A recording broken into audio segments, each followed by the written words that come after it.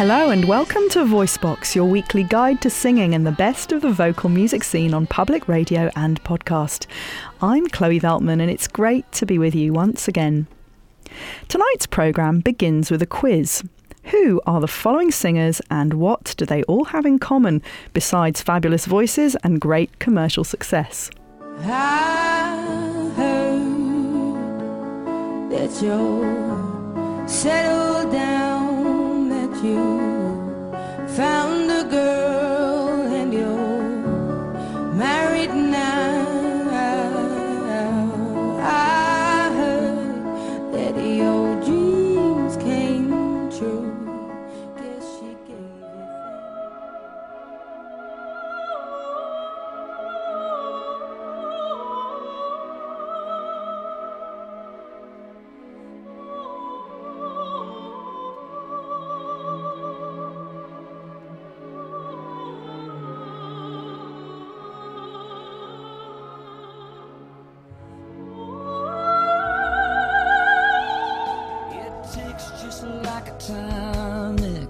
never lets up on you.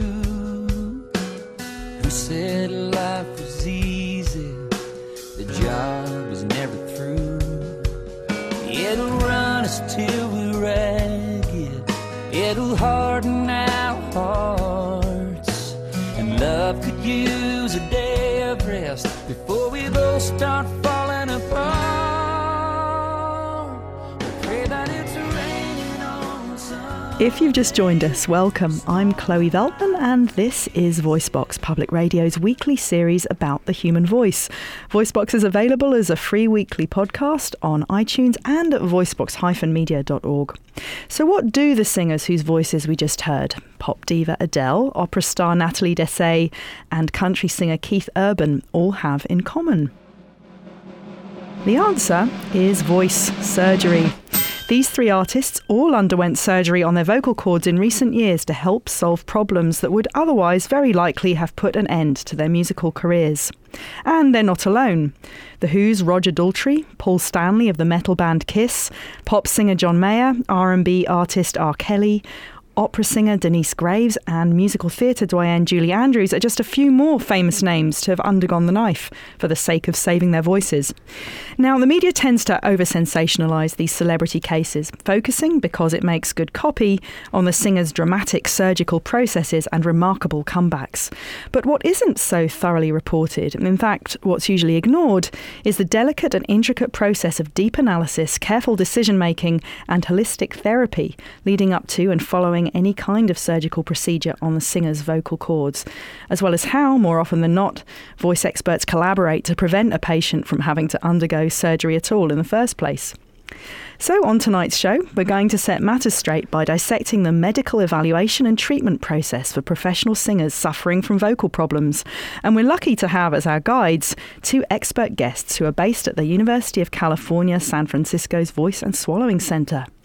Dr. Mark Corey is a laryngologist, that's a surgeon who treats disorders of voice, breathing and swallowing.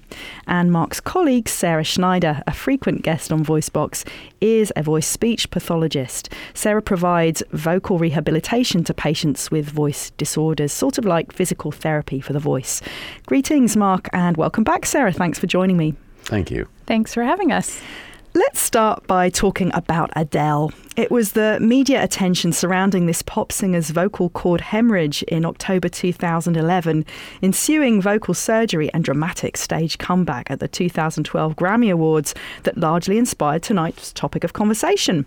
Mark and Sarah, let's briefly talk about what happened to Adele. What caused the vocal hemorrhage?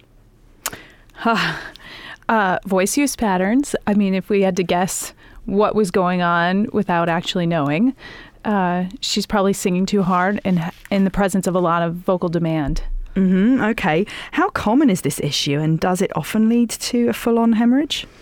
So it's not uncommon. I mean, the human vocal folds can only take so much use, and people who are professional voice users are required to use their voice to their fullest limit. It's just like the professional athlete who blows out a knee because he or she is running so hard to play a sport. You know, the knee can only take so much, and these professional athletes or vocal athletes are pushing their vocal folds to the limits, so it can happen. Okay. How usual is it to operate on this kind of patient? So it's not so usual to operate. We do see this a couple times a year in professional voice users, and frequently with voice therapy alone, if the lesion hasn't gotten too big, the hemorrhage itself can resolve. And then hopefully, if there's no underlying polyp or cyst under the hemorrhage, the problem would resolve itself and correct with more efficient voice use patterns. Okay. Well, people made a big deal about Adele coming back on stage and sounding better than ever, to quote at least one media article I read. How common is it for vocal surgery to change the way a voice sounds?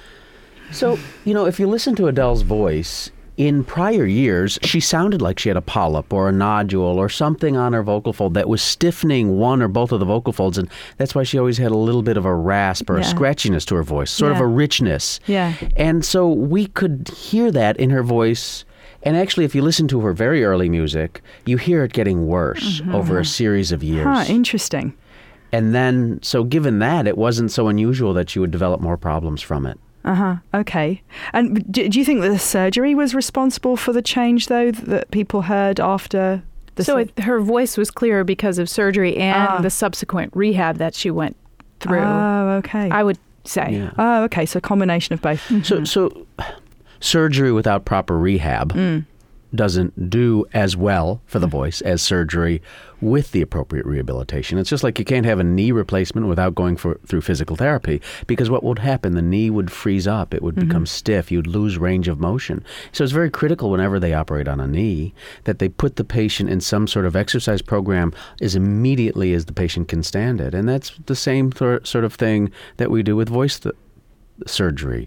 When we do surgery on the vocal folds, we want to get the patient back to some sort of vocalization as soon as possible, a small amount of safe vocalization directed by a voice coach or a speech-language pathologist who really understands voice, not just speech, but understands voice, so that they're certain that the patient is using their larynx and vocal folds as efficiently as possible. In the same way, if you have knee surgery, the day after surgery, as soon as you can tolerate the pain, the knee surgeon has you flexing or extending, straightening and bending the knee to certain degrees so that you don't lose range of motion, so that it doesn't freeze up. And that's the same thing we want to go through with voice therapy, voice surgery, and then voice therapy, because it helps the tissue heal. Let's hear from Adele now.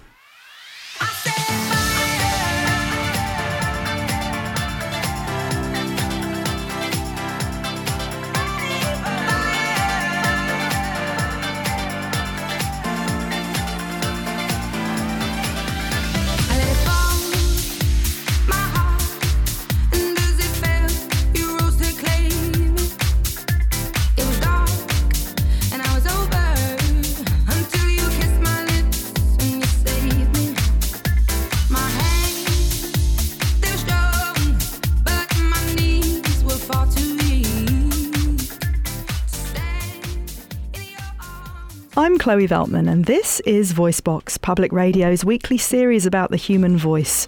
On tonight's show, I'm here in the studio with Dr. Mark Corey, a laryngologist, and Sarah Schneider, a voice-speech pathologist.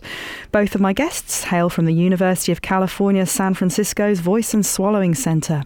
And we're talking about how medical experts evaluate and treat professional singers with voice problems. We've been focusing on the pop singer Adele's recent voice surgery and just heard the singer perform one of her best-known club anthems, Set Fire to the Rain. We were just talking now about how that song clearly comes from a time before she had the surgery, and it compares quite differently to what we heard at the start of the show. That sort of big anthem, Someone Like You, was after the surgery, right? Is there anything you want to say about the... No. I think it was closer to before. Just before the surgery. So I think she's less raspy in the one we just heard than the one we heard at the top of the show. Okay, Someone Like You. You can very clearly hear the difference then. So why was so much attention paid in the media to Adele's surgery, but practically no mention anywhere about the lengthy period of vocal recovery and rehab in the interim? That's a good question. I wish we knew. Surgery is always more exciting than physical rehabilitation. Doesn't make a good story then. No. Not as fun. What are the dangers of the kind of hyped up media coverage that high profile cases like Adele have been getting around their vocal surgery? Well, I think it's interesting because as we see patients in the office, in the clinic, following all the media attention to this, they'll come in and say, "Oh, is this the same thing that Adele had?" Or do I need surgery like Adele? So the danger is that they don't hear about the rehab process. So they think, oh, I have a voice problem, I need surgery. You mean so they think they can just come in, have a quick operation, and it will all be just fine? Quick fix. We had a young woman not so young, she was about 45, in the office the other day who just wanted a quick fix for 25 years of voice problems created by the way she used her voice as a high school and college athlete, as a young mother and coach of her children's games. And so she was constantly overusing her voice and created problems. And because of stories like we heard on some popular singers, she thought she could come in and just get a quick surgical fix. And the danger is that, she could end up worse, or if the surgeon is swayed by the media attention, then he or she could offer her surgery too soon and create more of a problem. Right. Yeah. I think there's also a problem with the media hype in as much as it can make people also think that singers will never have vocal recovery. They're having this big operation on their vocal cords and it will ruin them forever or something. And I think this is the case with R. Kelly, the R&B singer. He got really fed up with the chatter and gossip surrounding the throat surgery that he had, and he wrote a song in 2011 in which he vented his anger at the vocal surgery haters who told him he'd never be able to sing again. The track, which you're going to hear now, is appropriately entitled Shut Up. Now that I've got my voice back, let me start off by saying that I appreciate the fans around the world that had my back. And I just want to thank God upstairs for keeping his hands on me and keeping all the doctors focused through my surgery. Now, there's a couple of things I gotta get off my chest. Some serious issues that I must address. So, well, let's just get right to it. People say that I was done. Said there was no way this time he's gonna overcome. And even before the doctors was done and I could awake, a tsunami of rumors had come to wipe my career away. After 22 years of a blessed career. The goal of voice therapy, the goal of voice surgery, is not to give the patient a perfect voice, but to help the patient find a voice that fits the genre of music they want to perform. And fits them. And fits their body. On VoiceBox tonight, we're discussing voice surgery and rehabilitation. I'm Chloe Veltman, and if you aren't able to catch the show on air, no problem. Simply visit voicebox-media.org or iTunes to download our weekly podcasts for free. That was R. Kelly with Shut Up, a song that the R&B artist wrote in response to those around him who told him he'd never perform again after his vocal surgery in 2011. And that's another problem, isn't it, with all the hype, people coming in and seeing you and thinking they'll never recover from a voice problem. Yeah, it's sort of like, oh my gosh, I have vocal nodules, and this very emotional response of, am I ever going to sing again? And yes, the answer is yes, we can help you recover. Yeah. Yeah. And do people worry about, even if they recover, that they won't sound the same or sound as good? Yes. Yes, quite a bit. And they worry about the stigmata of even having a lesion or something on their vocal folds and what it will do to their fan base or to the people who hire them, to their promoters. All of a sudden, they're damaged goods. And so you never know how that's going to be perceived by the public and how that will affect their career.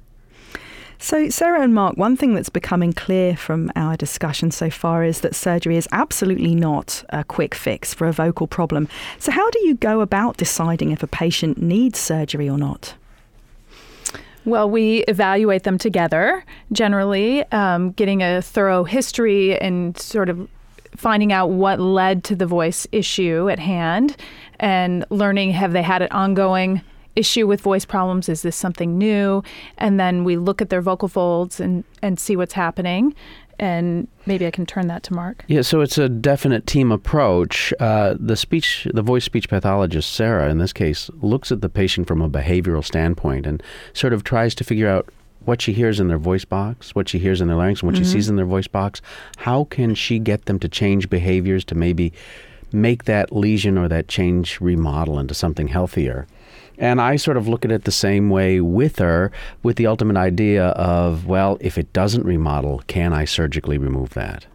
So it's a team approach, and we try to explain that to the patient, that ultimately the best surgery I can do is no surgery, because if they can learn how to change their vocal behaviors to make their vocal folds heal on their own, then I know they're safe for the rest of their career, because what they pick up is an awareness of how they should use their voice, how they should use their voice efficiently to produce a sound that's popular, that people want to hear. What are the main reasons, and we've touched on this briefly, but I think we should state it more thoroughly, what are the main reasons that professional singers end up coming to you in the first place for help?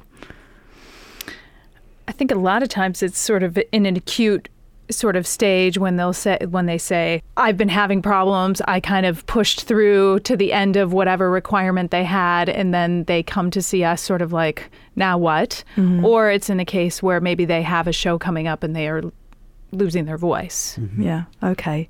And are pop and rock singers more susceptible to vocal problems than classical or, say, musical theatre vocalists here in the Western world? Or? So that really depends on schedule. And to simplify what Sarah said, it's because they've asked themselves to do too much, too loudly, too often. And so opera evolved in a manner of knowing, and classically trained singers evolved and are trained in a manner of knowing when they've done too much. And they are provided with schedules, hopefully, that an opera performs on Thursday and Saturday or Friday and Sunday. And they do 2, maybe 4 shows a week. The pop singers ask their voices to perform nightly for 3 to 5 nights straight without a break. There's no grace days or grace periods. So yeah, the musical theatre performers too, right? Yeah, even worse, 8 shows a week. Yeah. And I think sometimes, like in certain genres, like maybe in rock, there's sort of this sort of, it gives me grit in my voice, and you know, and that's sometimes a good thing, desirable, right? Sure. But and so there are people who can tolerate that grit in their voice. And can do it on a regular basis. But it's always a matter of limiting the overall amount of balancing. And so classically trained singers, we know that if they over-sing, they're going to damage their vocal folds, but they're trained not to.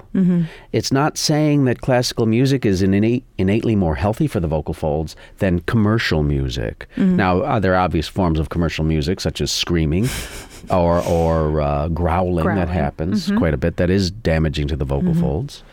But the same now in more contemporary opera and more contemporary musical theater, where people are really asked to push their voice to the limit and scream. You know, Rock of Ages, right? Oh yeah. Rock musicals. Yeah. You know, so it's really a matter mostly of amount and volume. I see. Okay, not genre. But how about the demands on the professional singers? I mean, have they always been hard, or is modern life leading to more of these people coming in to see medical experts for evaluation and treatment now than was the case in the past? I think there's just more awareness. Oh, okay. Yeah, I think. And, you know, so music evolved around a few venues. It evolved around the performance venue. And opera sort of evolved before we had amplification systems. And so opera evolved with a style that the singer had to take advantage of certain characteristics in their voice to get their voice to carry to the back of the audience. And cut through an orchestra. And that wasn't by pushing on the vocal folds as much as by the way they shaped their mouth. Right? And then music evolved around traveling minstrels and bards who provided local entertainment. And that's sort of what has grown into the commercial music that we hear today. Now, they didn't have to perform to large audiences. They performed to a small group. They would perform, the Grand Ole Opry started in the lobby of an insurance building in Nashville, Tennessee. They performed in a small venue. So they didn't have to be loud. And then venues got larger, so they had to be louder. And that's sort of what has created maybe some of the more problems today, but now they use amplification systems. Right. I was just having a discussion with a singer about using the amplification system, and even with in-ear monitors, he's saying, I feel like I have to push past it. It's just part of my showmanship. And my sound person said, come out in the audience, listen, we can hear you fine when you're not pushing. And he was like, oh, they can hear me. But he's like, I can't stop pushing. That's what Okay, he it's said. part of his persona. Or Yeah. something. Well, that's the excitement of the show. But You're in right. the same way, Broadway musical theater people have to dance and perform, and that's very difficult to do at the same Sure. time in a healthy manner. Yeah. You know, and then we have the opera singers, Who are wearing heavy costumes. right? But you know, you have to sort of suspend disbelief for opera, Sure. and so if the acting, we're listening more to the music than the motion on the stage, than not emotion, than the motion on the stage in opera specifically. So, what percentage of patients that come through your doors end up having surgery? Roughly. I'll leave that to you. 5%. That low. That low. So 95% roughly of the people who are coming to the Voice and Swallowing Centre at UCSF are purely going to have therapy Or choosing not to do anything. or choosing not to proceed just to come for the evaluation. But that is part of therapy, getting the patient to understand what's going on, Yeah. what has created the problem, and then either to change it or live with it.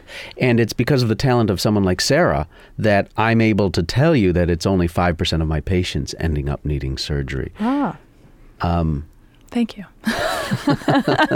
No, that's really the key to being a successful laryngologist, is working with a speech-language pathologist who appreciates what patients can be doing with their voice and their vocal technique and can enable them to get there, can help them get there with it. And what, Sarah, are the advantages of going the 100% therapy approach? Well, I mean, I think the one is that that you have increased self-awareness, you can better be your own vocal advocate, you have you can make more vocal choices, I think, when you learn more about your voice through the therapy process. If there is surgery, there can be a better surgical outcome because of the therapy, I think, in the hands of a good surgeon. And But we're purely talking about just therapy here. if there's just therapy, I think the patient learns their voice, learns how to manage their voice and know what to do with their voice. Okay. But it's a very long process, isn't it? I mean, it can be, right? Can be. Things don't happen overnight. But, you know, what we often see that patients who are going to make changes do so within the first 6 to 12 weeks. Yes. Oh, okay. So I would say within 4 sessions of therapy, which we do either weekly or every other week, we have a good idea if this person's going to be able to make some changes. So there's 2 reasons they may not be able to make those changes. One is that they just don't get what Sarah is asking them to do. Or a corollary to that is that they don't want to do it. Maybe they get it, but for some emotional reason, or maybe it doesn't give them the sound they think they need, they don't do it. And the other is that the lesion is too firm and really will not remodel without surgery. But we find that in probably a small percentage of the patients. Yeah, agreed. Well, let's hear now from a famous vocalist who solved her voice problem through therapy alone. Canadian country singer Shania Twain, who underwent voice therapy to cure a condition called dysphonia, which brings about an impairment in the ability to produce voice sounds. Here's Shania now with I Ain't No Quitter. He drinks, he smokes, he cusses, he swears, he tells bad jokes, he rules and he rides. He lives life fast and he loves to fight. He's a boozer, a loser. He calls me up when he's had too much. He's a schemer, a dreamer. But I tell him to change his ways. But he just turns to me and says, I ain't no quitter. Oh, I ain't giving up on him just yet. Shania Twain with I Ain't No Quitter. You're tuned into VoiceBox with me, Chloe Veltman. Don't forget you can access our free podcasts, playlists and all kinds of other info about our series at voicebox-media.org. On this evening's VoiceBox, we're discussing vocal surgery and vocal therapy with UCSF voice specialists Mark Corey and Sarah Schneider. We're learning that it's rather common for professional singers suffering from serious vocal problems to overcome them with therapy alone and leave surgery out of the equation altogether. Mark and Sarah, you can solve voice problems very frequently just with therapy. Is it possible to solve them with surgery alone, or is surgery always combined with therapy? So voice problems that result because of voice overuse or inefficient use or too loud use or too often use, I don't believe you can solve those with surgery alone, because you can take them off and temporarily make the patient better, but if you let the patient go back to their same habits that created the lesion, it will be back. Aha. Okay. Well, that's very clear then. So, Sarah, how do you work with a patient to prepare them for the surgical process then? So, first and foremost, we talk about what their vocal patterns and behaviors are and try to identify what makes their voice worse, what makes it better, help increase awareness of what makes it worse, like too much, too loud, too often, yelling, shouting, loud talking, certain types of singing. Maybe for some people it's belting or growling, but it could just be inefficient singing and speaking. Always with singers, we focus on speaking and singing just because they're two branches of the same tree. And I think as people develop some vocal efficiency, then they're better prepared for surgery and what to expect following surgery. How long typically is the preparation process? How long does it take? I think it depends. It depends on what the lesion looks like, how it's affecting vocal fold vibration, and based on what the patient's patterns are. In some cases, we'll do a full course of therapy prior to even deciding if Dr. Corey is going to operate on them.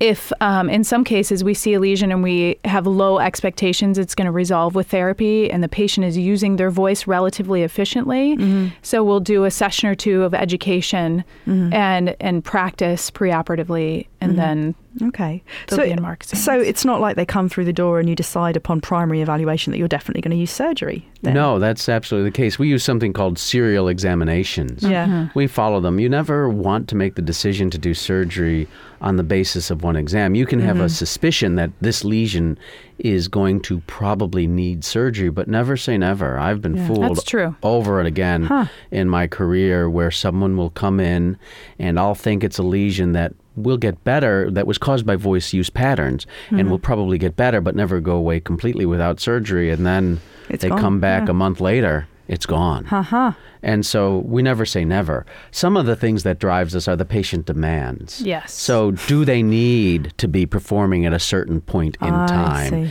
And that's always, it's never good to be under a gun. And so we try to get the patients to realize that. And if we think it's a lesion that will go away with therapy alone and not need surgery, we'll ask them for 6 weeks. Because if they're going to be able to make a change through behavior, we're going to see some sort of response within the first 6 weeks. And then if they've made a change, they're often better and they're encouraged to continue doing more. Yeah, and they'll say, oh, I'm learning to work with this voice. I'm getting more consistency. Maybe not all of the complaints are resolved, but they've learned to work with what's happening. Oh, okay. And that's the best result, because then they really have control. Then you've empowered them to move forward. And I think that's a really important part of the therapy process, is really saying, you have this here, let's learn to work with it and develop some consistency. If they've developed some consistency in their voice, they know how to work around this lesion, and they're still not happy with their voice, then that's more of an indicator for surgery. I see. If they're not doing what we're asking them to do and they're not happy, then we don't know, And we want to avoid surgery in that situation, because those are the patients who are likely to have the recurrence. Those are the patients who haven't made the changes, don't want to make the changes because they feel they need that certain voice use pattern, which is not fitting with their body, with their laryngeal, with their voice apparatus.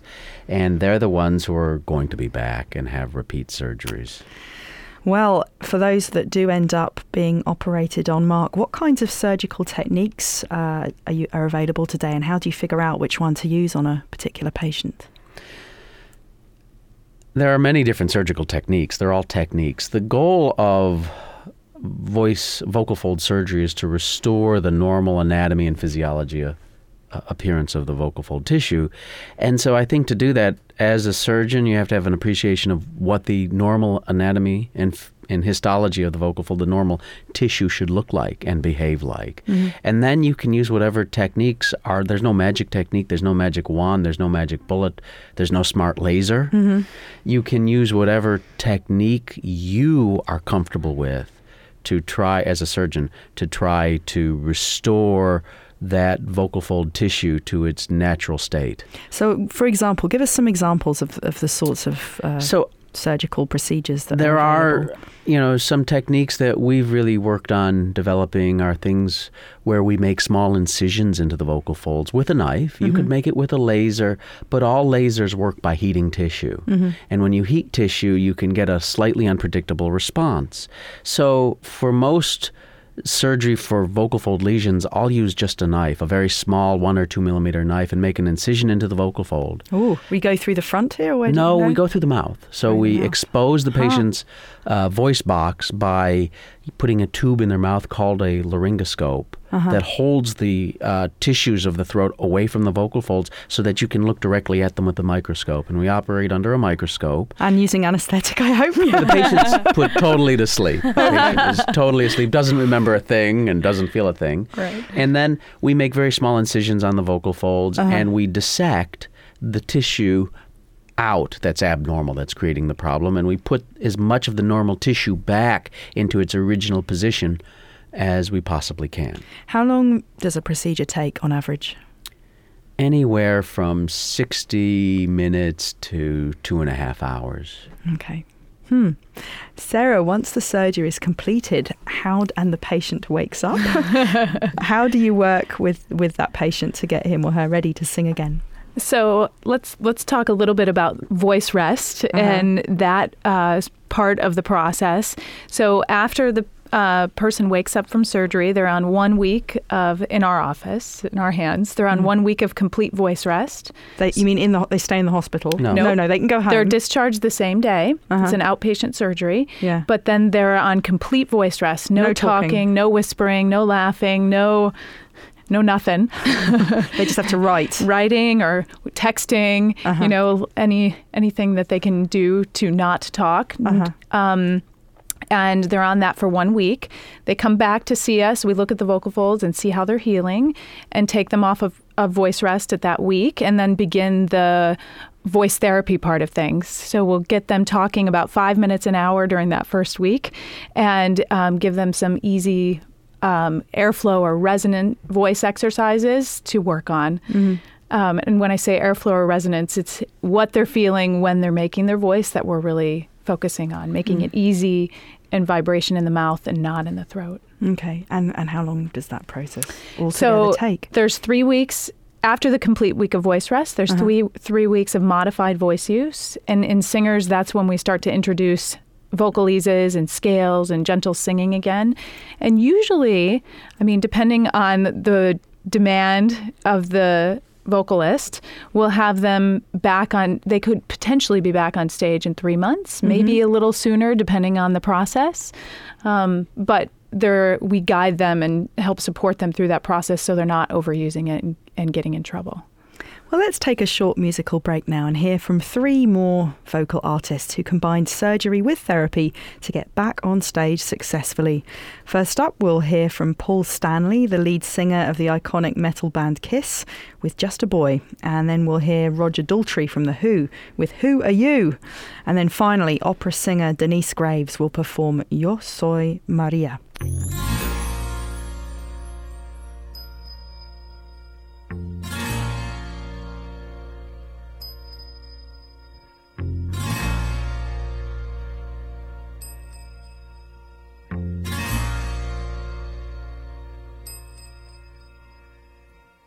Steers the ship through the stormy sea. If hope is lost and sorrow we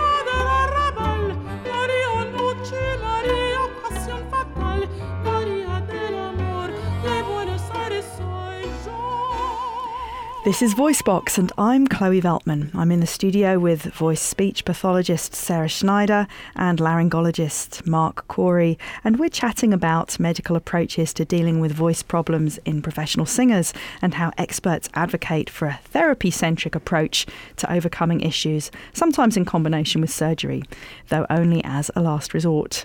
We just heard from 3 acclaimed vocal artists who underwent vocal surgery and rehab through therapy to continue their musical careers with success. Paul Stanley, the lead singer of Kiss, Roger Daltrey, the Who's frontman, and opera star Denise Graves. For more detailed playlist information, please visit voicebox-media.org. Now, the prep and rehab process surrounding vocal surgery is an intricate and time-consuming thing. It requires diligence and patience, which is extremely challenging for professional singers who are used to having extremely busy schedules. So what happens if the therapeutic process surrounding the surgery is missing or inadequate, or if surgery is undertaken too soon or too late? I'd like to turn our attention briefly to a well-known couple of cases of famous vocalists whose surgical procedures weren't 100% successful, John Mayer and Julie Andrews. Mayer first underwent throat surgery for granuloma in the fall of 2011. He required a second surgery in March the following year, causing him to cancel a planned US tour and all performances for an indefinite time. Sarah and Mark, first of all, what is granuloma?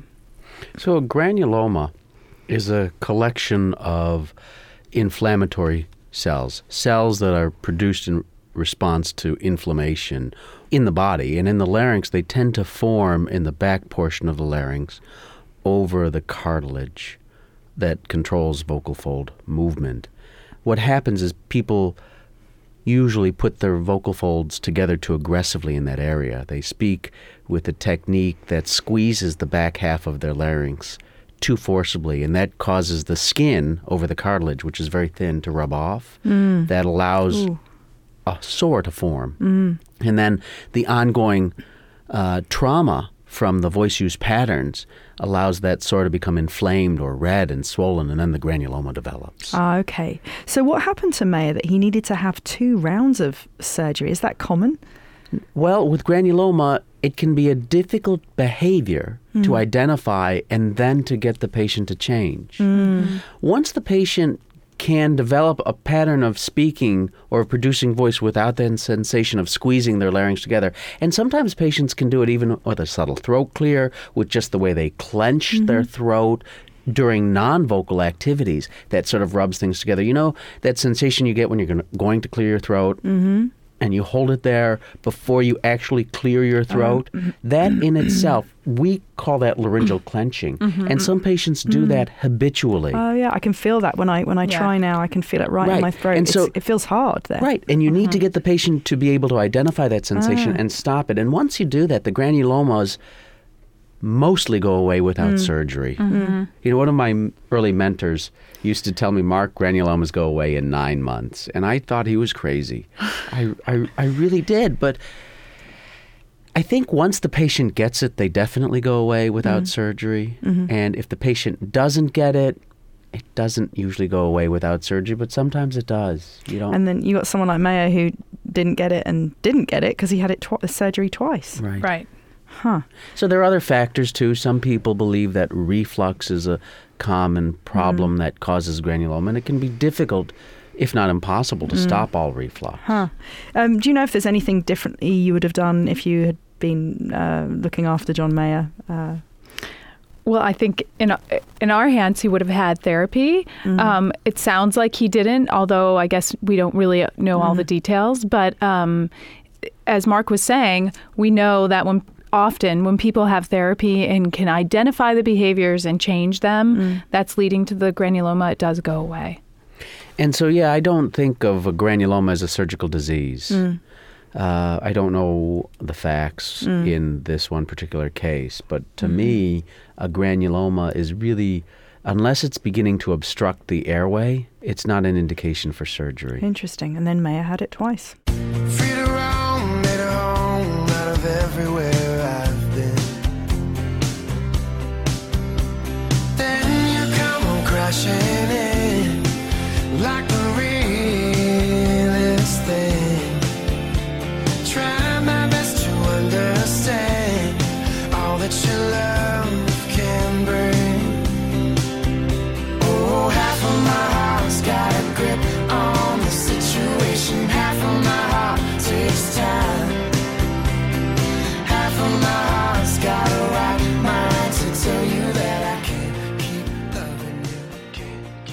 You're listening to VoiceBox with Chloe Veltman. Tonight I'm joined by laryngologist Mark Corey and voice-speech pathologist Sarah Schneider for a discussion about how professional singers overcome voice problems using therapy, sometimes in combination with surgery.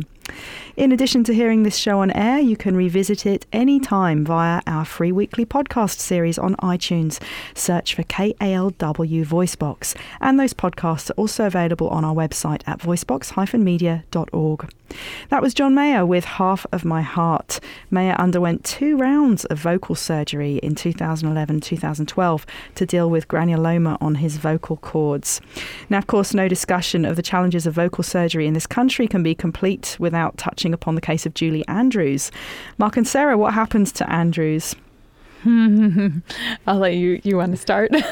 So, I don't know the specifics in that case, but what ended up happening after the surgery is that her vocal fold skin, the tissue that vibrates to produce voice, was obviously more stiff than it was before the surgery, or it didn't vibrate efficiently, so her sound was much more rough, and the range of her voice significantly limited because of that. Sarah, if Andrews walked into UCSF today with her voice problem, what would you do to get her back on stage to achieve better results now in this sort of post-surgery phase? I mean, I think that Julie Andrews has scarring per report. In the case of vocal fold scarring, there's not a lot of good treatment for scarring. Oh, okay. And surgically or behaviorally. That is the toughest problem we treat, and that's why surgery is always the last resort, because you don't want the surgery to create more scarring. And that's why we as laryngologists have to practice with talented behavioral clinicians who can get the patients to identify the behaviors that are creating the problems and get them to change them. And so scar, once it's on the vocal folds, there's research going on, but it's incredibly difficult to treat that particular problem. So there's really nothing you could do for her at this point? So I would want to hear her voice and what she can do with her voice, assess her range, and I would give it the college try. I would give her a bunch of exercises to work on stretching the vocal folds and trying to build her range. If we can, work on maximizing how she's using her voice to see if we can get anything better. And the other thing is working with the patient to sort of say, what's within your limitations at this point? How do you use your voice differently, and how can we help you to get the best voice and choose things that are going to fit how your voice is now? So scar tissue doesn't ever really go away then? So it can soften with time. Yeah, okay. And scar tissue softens over a period of 1 to 2 years. And what you want to do is give the vocal folds a healthy use pattern during that 1 to 2 years, and then thereon to continue softening the scar tissue and having it remodel. You can try, as a surgeon, you can try stretching or cutting some of the scar tissue out, some of the most dense scar tissue, and hope it fills in with less dense scar tissue, but that's all experimental. And that doesn't usually get somebody back to a professional singing career. I see. Well, let's listen now to a couple of short clips featuring Julie Andrews' voice long before surgery and then long afterwards. First, we'll hear her perform My Favourite Things from the cast recording of The Sound of Music, and then we'll listen to a clip from 2010 where the singer performed My Funny Valentine live in a concert in London. Raindrops on roses and whiskers on kittens, bright copper kettles and warm woolen mittens, brown paper packages tied up with strings. These are a few of my favourite things. Cream-coloured ponies and crisp apple strudels, doorbells and sleigh bells and schnitzel with noodles, wild geese that fly with the moon on their wings. These are a few of my favourite things. Girls in white dresses with blue satin sashes, snowflakes that stay on my nose and eyelashes, silver white winters that melt into springs. These are a few of my... Behold the way our fine feathered friend his virtue does parade. Now knowest not, my dim-witted friend, the picture thou hast made.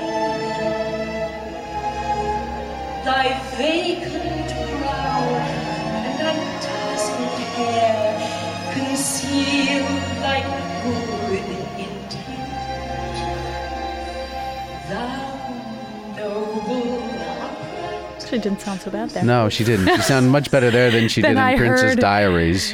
Yeah. What did I hear? Yeah, anyway. You're tuned into VoiceBox, and I'm Chloe Veltman. VoiceBox is available as a free weekly podcast on iTunes and at voicebox-media.org, where you can also find loads of great info about our series, including playlists and schedules. Tonight I'm joined by laryngologist Mark Corey and voice-speech pathologist Sarah Schneider for a chat about the vocal surgery and therapy for professional singers suffering from voice problems. We just heard 2 clips featuring Julie Andrews, a singer whose voice problems have been the focus of much media attention over the years. The second clip from 2010 of Andrews singing sounds much different to the first clip. Sarah and Mark, part of the quality of the voice in the second clip can probably be attributed to the fact that Andrews is no longer a young woman and voices naturally change as we age. But to what extent do you think the quality of her voice is the result of a surgical procedure and therapy process that didn't go so well? Oh, that's a tough question, I think. So in the clip we just heard, her comeback clip, she actually sounded quite nice for someone given her age and given her vocal history. Most of what I think we heard in that was lowering of pitch and slight roughness due to increased age. And some of the roughness then itself, which didn't come with age, probably came from the scarring. Due either to the behavior that led to the surgery or the surgery itself. It's really hard to say. Well, we're coming up on the end of tonight's show, alas. But before we go, we have a couple of loose ends to tie up. Now, I don't want to put you out of jobs, Mark and Sarah, but I think we need to talk about how professional singers can avoid having to pay a visit to you guys altogether. Would you be willing to share some tips on how to avoid getting voice problems in the first place? Listen to your body. Okay. Sing within a range that's comfortable for your voice.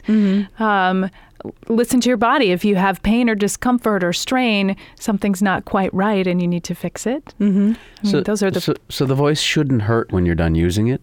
If it does hurt, you've done too much in the style in which you're doing it. So just like Sarah said, listen to your body. Keep yourself well hydrated. Keep yourself on a good balanced diet, on a good sleep. schedule, and on a good healthy vocal use schedule. Everything in moderation. Just the same, too, if you are making your living with your voice, it's wonderful to have a vocal examination when you're in good health, when you're sounding well, so we know what your baseline is.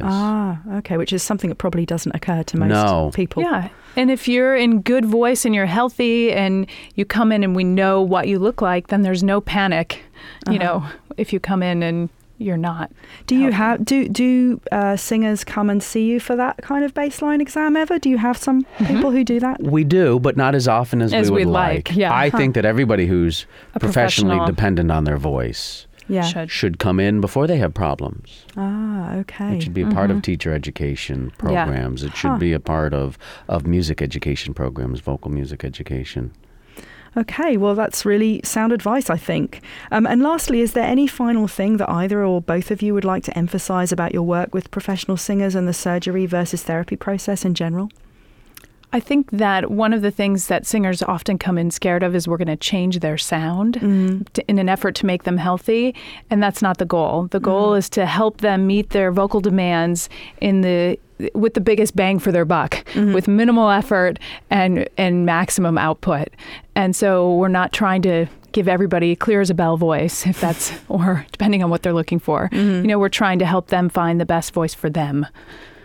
It's really challenging and fun and rewarding to work with this group of patients because they take their voice seriously. And we see patients who have moderate degrees of voice change, of hoarseness. And they come in and they say, but it's not cancer, I'm happy.